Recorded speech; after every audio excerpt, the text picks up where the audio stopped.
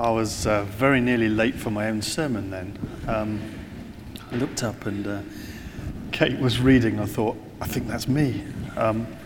Good morning. My name is Barry. We know. For those of you who don't know me, don't bother.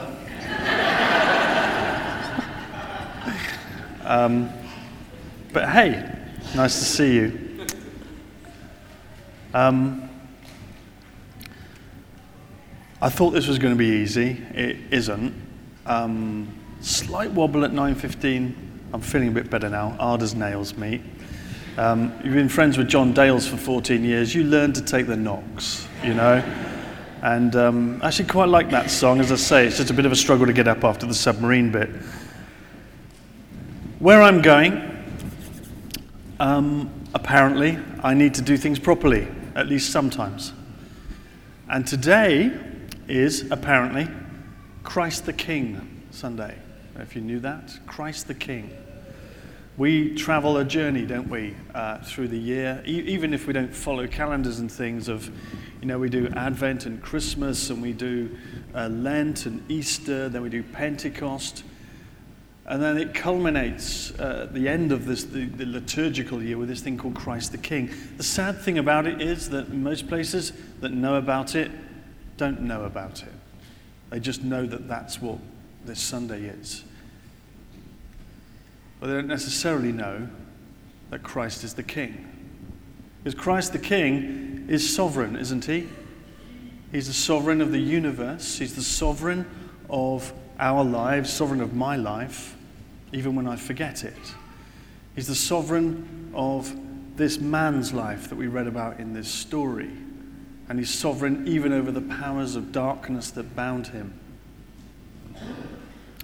So as we go forward, the thing that's holding us up is the knowledge that Jesus is Lord, that Christ is King, and that everything we do is in that holding reality, that sense of being part of his lordship.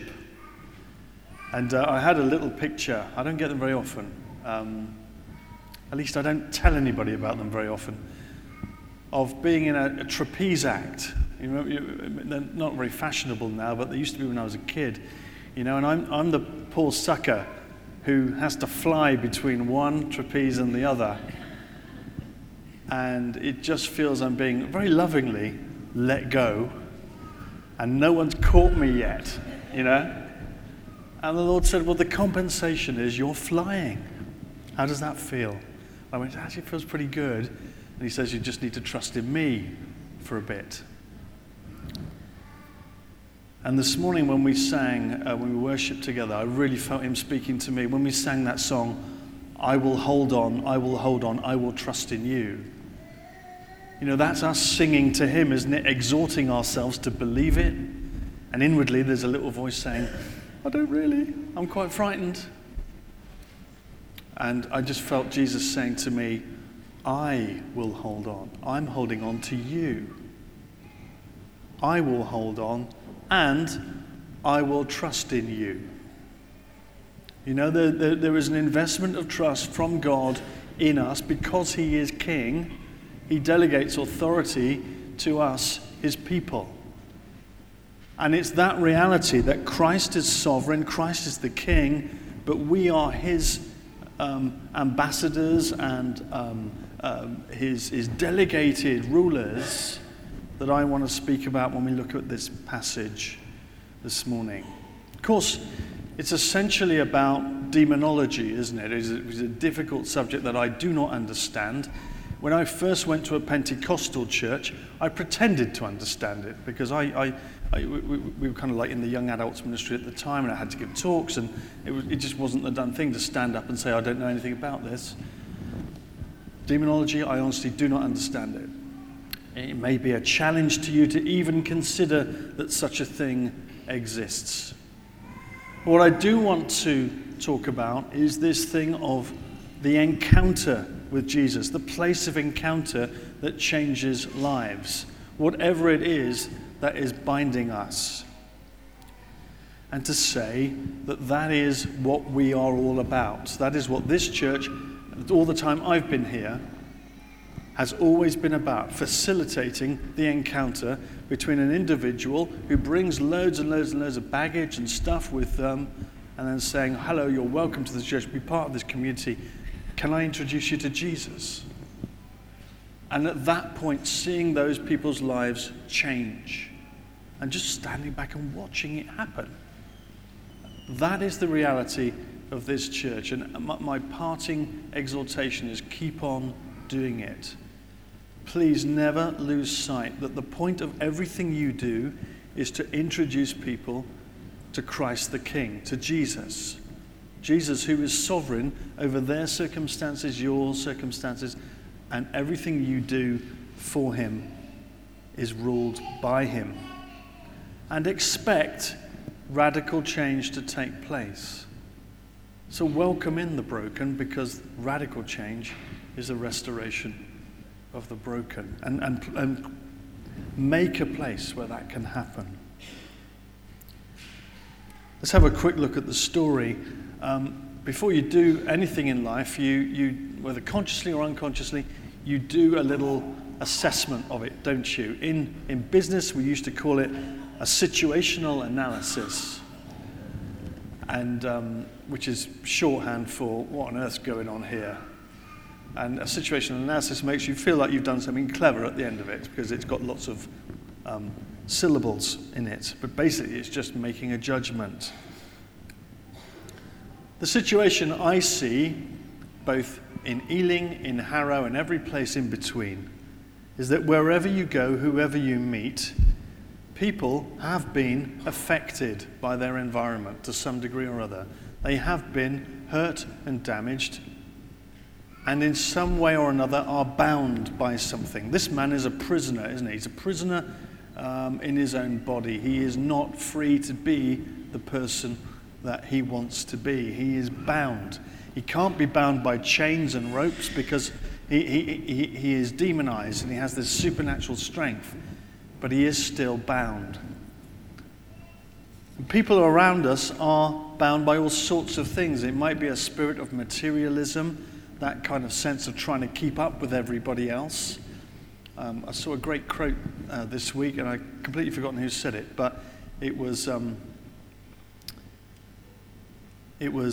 don't bother to keep up with the Joneses, drag them down to your level, it's a lot cheaper, you know. That's the kind of thing that tickles me. But the reason that person said that is that he says everyone's trying to keep up with everyone else, and it's a form of binding.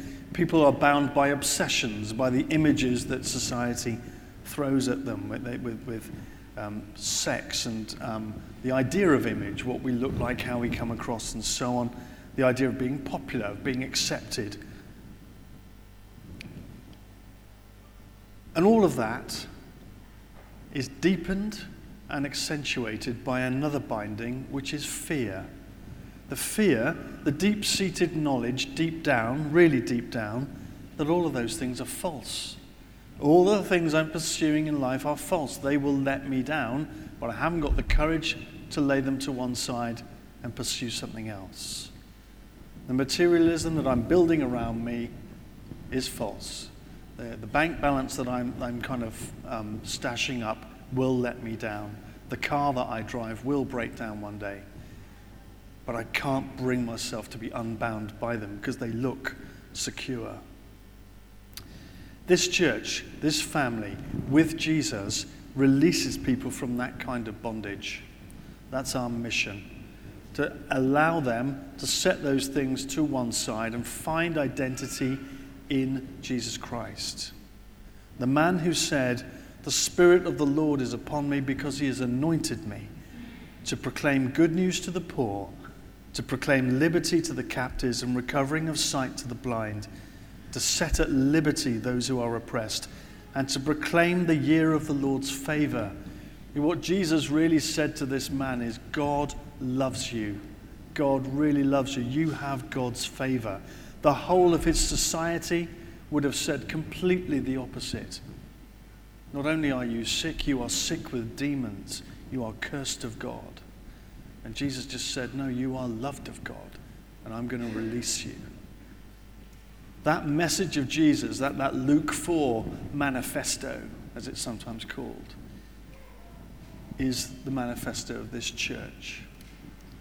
And my exhortation to you is keep on carrying on, St. Paul's. Keep on doing that. Don't look to the left or the right.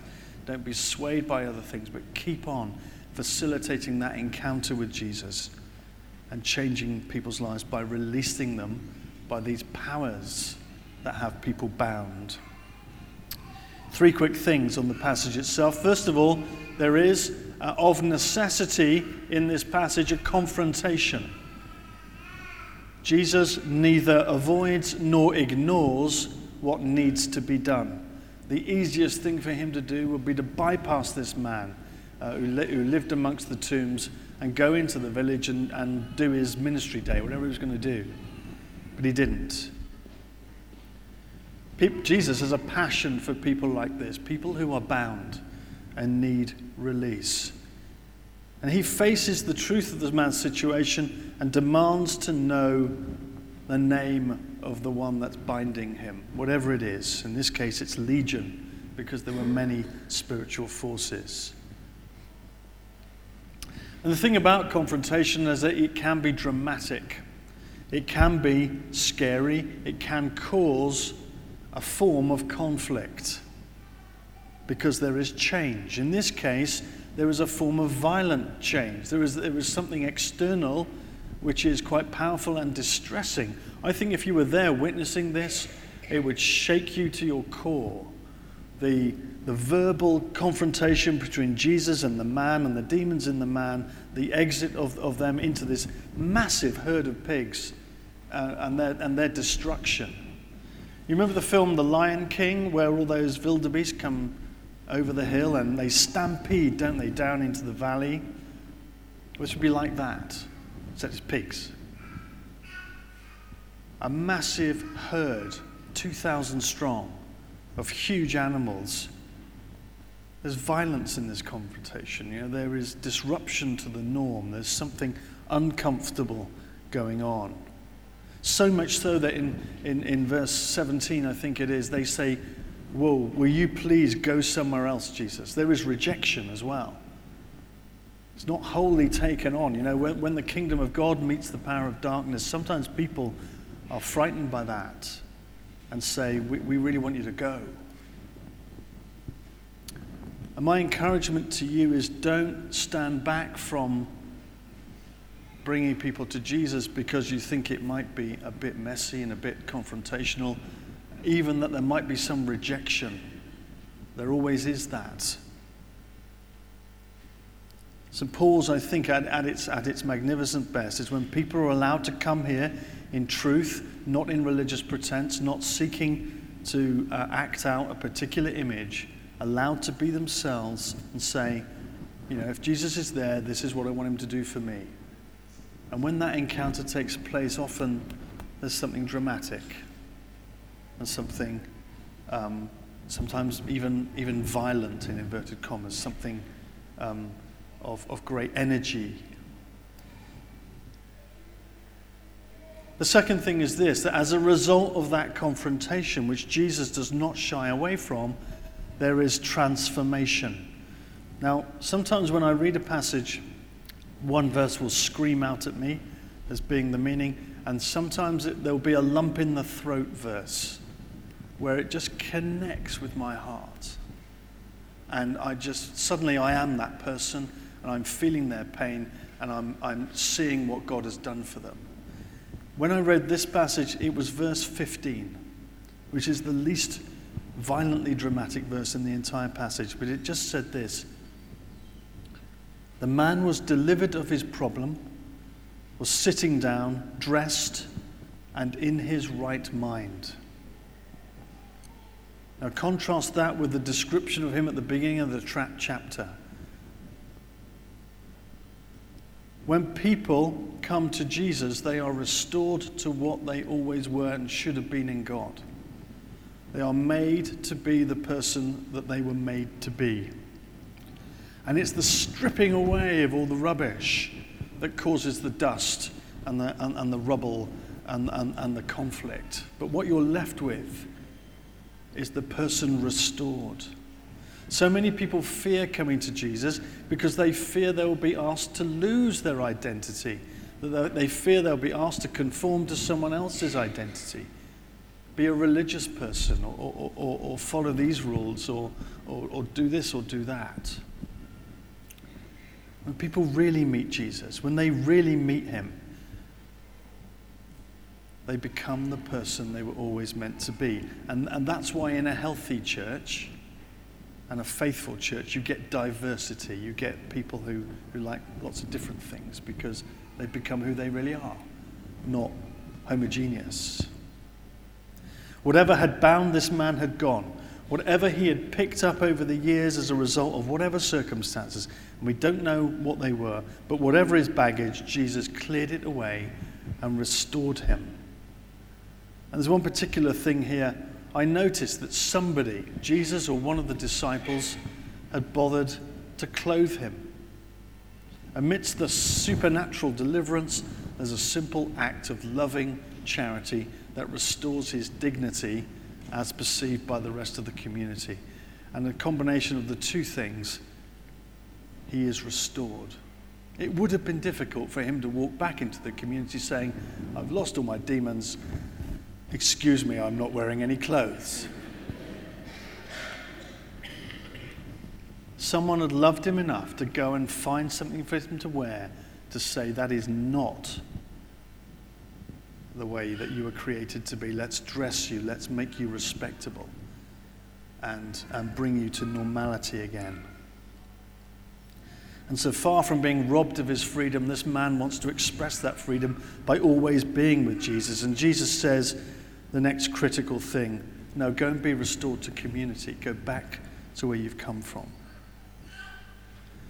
Whatever else you say about this church, for all its struggles, and of course there's no such thing as a perfect place, I know that anyone who walks through that door, receives a welcome, will pretty soon be invited to join a life group, will probably have joined a ministry team within about a quarter of an hour,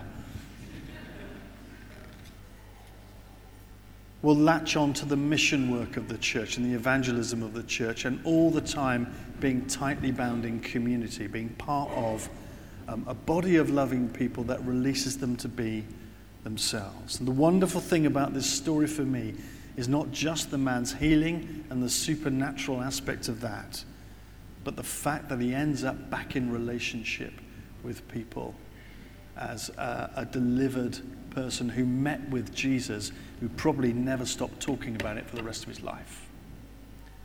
Did I ever tell you the story of? I think, oh yeah, there we go. Probably. Final thing, living it out. Verse 19, Jesus says this, and I think this speaks to all of us. He says, go home to your family and tell them how much the Lord has done for you and how he had mercy on you. There is not one life in this room to whom that verse does not apply. Go home to your family and tell them how much the Lord has done for you and how he has had mercy on you.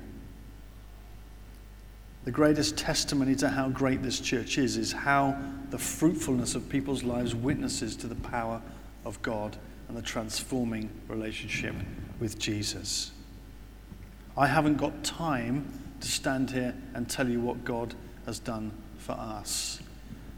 It's just hundreds of mini miracles, just little stories of provision and guidance and love. And when I doubt where I am and when I'm struggling for the next step in the future and thinking, is this all true?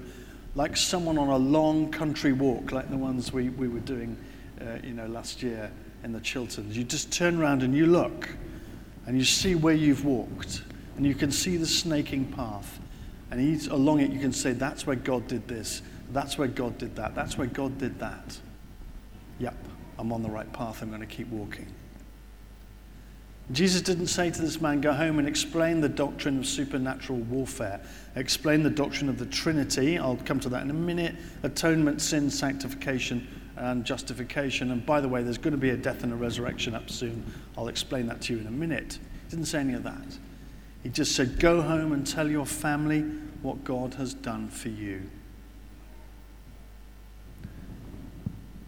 Don't stay simply in the place of encounter. Don't stay simply in the place of supernatural experience. Go home to your family. You can extrapolate that to your friends and community and tell them.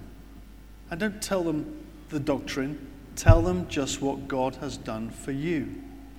That will be enough. In fact, that's probably the only thing they'll listen to, is what has God done for you. Let me finish. I guess we were going to, well, I know, I've been here long enough. We're going to worship again. You may well, and there were people in the last service for whom this was true, feel bound by something. That encounter with Jesus may have one more thing to deal with. You may well lack the courage to go home to your family and friends and tell them what God has done for you. You may just need his Spirit this morning, or you may just need a prayer. Jill and I, as just the last Sunday we're here, we would love for people to come forward and just love to pray with you, and there'll be prayer ministry people here too. As we worship, whatever you've got that you want to bring to Christ the King, why don't you just bring it forward and we'll pray for you. And God bless you. Thank you for so many kind words this morning. It's very difficult for a person like me. It's kind of, please. But thank you. I would have hated it if you hadn't done it. We're going to worship and turn our hearts to the Lord, not to me, to Jesus. And I invite you to come forward and be prayed for.